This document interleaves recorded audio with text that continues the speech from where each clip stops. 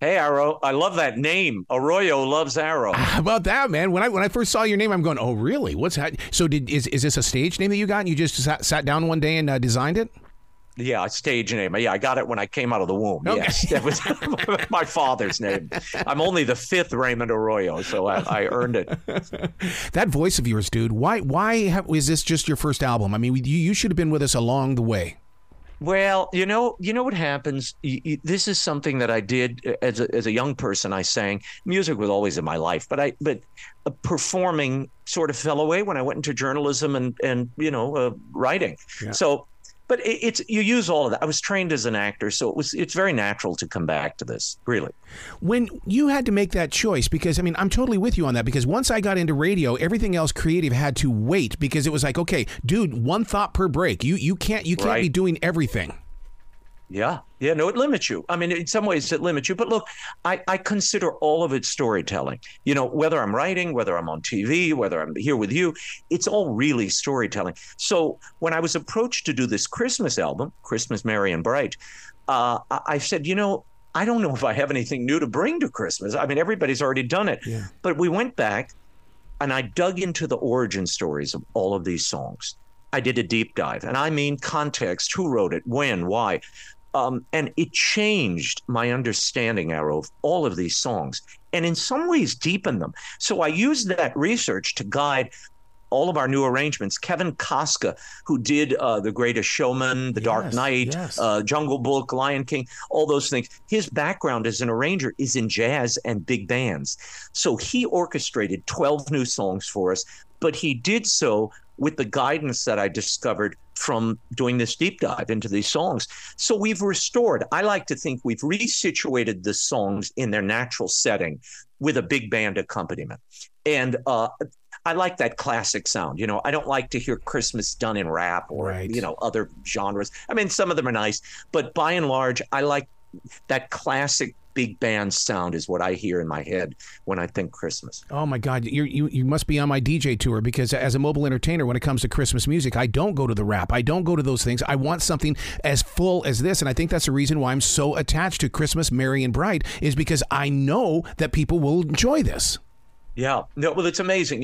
It's really, I am amazed, Arrow, how it's caught on. I mean, we have been on the Billboard jazz charts and the holiday charts for weeks. We were at the top. We are still at the top of Amazon's #1 jazz release for months. And I attribute that to the audience. With music, people feel something. It's the feeling that's being evoked. And I think they're craving joy. I think they're craving something that's both familiar and new. And that's what Christmas is. And when you get that big band accompaniment, when you situate it in that way, and I try to impart the lyrics in a way that are, I hope, both smart, with a bit of a smile, with some intelligence, it gives it something new. And it's the perfect time. At a very dark period in our world, we need as much light and joy as we can find. And boy, do these guys bring it. 20 pieces, the NOLA players, they're just incredible. Oh my God, you just saying that because, everybody's been talking about how this is supposed to be the Roaring 20s. But when you get an album like this, all of a sudden I feel like we are back in the Roaring 20s and we can celebrate this holiday season. And what you're proving inside this storybook with the Christmas, Merry and Bright is the fact that you can take a song like Jingle Bells, which has got one hell of a dark side, and it's a drinking song, and yet you make it so positive. Yeah, well, it's a lot of fun. Well, look, when you realize, a guy named James Lord Pierpont wrote that song. He wrote it in the 1850s in a tavern in Medford, Massachusetts. Now, Medford was known for rum production. And the other thing they were known for was drag races down Salem Street in the snow. Yeah. So the song is really a girl chasing, drinking, drag racing song. That's what it is. And you can pretend it's something otherwise. And look, we all have.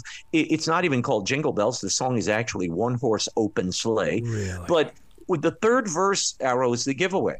Now the field is white. Go it while you're young. Take the girls tonight and sing this sleighing song. I mean, it's right there. And Fanny Bright, remember remember the first verse is a day or two ago, I thought I'd take a ride. I asked Miss Fanny Bright to sit on my side. I mean, they could have named her Sarah Jones. Why Fanny Bright? I'll leave it there. When you went into that theater, did you have a conversation with the walls and with the seats and things? Because you got to be in there when there was nothing going on. And I mean, did you have a relationship with that theater? Well, you mean in New Orleans where we recorded it? Yes. We went into Le Petit is an old theater. It's been there really for more than 100 years, 200 years. And I'd known the house, and it was an intimate house right in the French Quarter, right near Jackson Square. And we chose that because I couldn't get 20 pieces into a recording studio. It was too jammed there. So we went to this little theater. So I knew it well. It was very at home. And for us, it became like a reunion site. It was a place, many of the guys in my band, these guys have been playing together for 20 and 30 years. They backed Aretha Franklin and Johnny Mathis and Ray Charles. So when they get together, but they've known each other since high school in some cases. So when they get together, there's a brotherhood that's instantaneous. And I really just rode that wave. And we found our New Orleans groove, and off we went. It was fun. It was, and you can't fake that, Arrow. Right. You can't fake joy. You can't fake that rhythm. That it's in the pocket, they call it. And we were in the pocket on every song. It was just amazing. Well, listeners need to understand that you've got a lot of videos up there that really embrace this music journey that you're on. Because and the thing about it is, ever since I watched Get Back with the Beatles, I want every musician to give me their story. I want to experience it like you guys were doing it, and to see everybody together recording this music. Oh my God, it's like unity, like we're not used to. Right. No. You see, you can feel it. I mean, it's why I wanted, I'm going on the road with the guys. We're going on a 5-city tour, starting in Phoenix on Thanksgiving weekend. And then we're in Dallas at the House of Blues with Jose Feliciano. And then we go to Tampa and Cleveland. Frankie Avalon's joining me in Cleveland. And then we wind up, it's the most incredible tour. Arrow, at the end, we're at the Raymond Auditorium on December 21st. Jose Feliciano, the band, and me. I mean, it's like a dream. You don't get that kind of not only unity, but communication through music. There are people that play together, and I've heard a lot of people play together, but they don't play as one. This group plays as one, and it was just you'll feel it. It's an explosion of joy and a real celebration. Yeah. And that's what I wanted to take to people live, because it's on the album, and it's the reason the album is connected, I think. Yeah. I wish you could see my notes. It says real musicians, real horns in this AI generation. I'm getting goosebumps from real musicians. Yeah. I love it. Well, I did too. And originally they said, look, it's cheaper if you record the band, let them record for a day, and then you come back later and spend a few days in the, box and do your vocals. I didn't want to do that, Arrow, because I wanted the connection with the band, and that allows you to change things, move things. They accommodate you, you accommodate them. You get out of the way, you take the extra beat so you can start the note early. There are little things you can't do when you pre-record a band, and you don't have the connection. So I'm so proud. This is why Frank Sinatra and Nat King Cole recorded with their orchestras.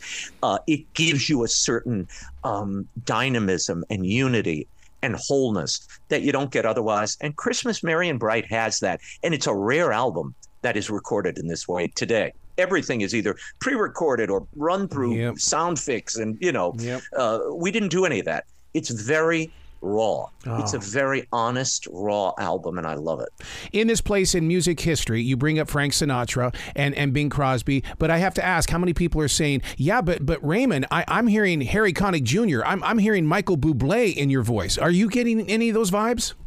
Well, no, I don't think about any of that. And really? I'm certainly not Harry. Harry grew up around the corner from my grandfather's restaurant. I've known Harry a long time. So I don't. You have to do your own thing. And look, I don't pretend that I wasn't inspired by Frank Sinatra. And I mean, I saw Frank like 30 times in concert. I love Frank Sinatra. But what I love about Sinatra is his phrasing, his understanding of a lyric. So you never want to impersonate anybody. That's a dead end. But you take the great things that they've given you. It's like a little tradition handed on.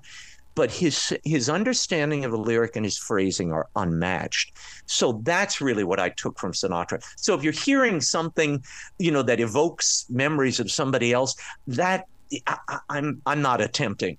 But it's just my expression of me and my voice.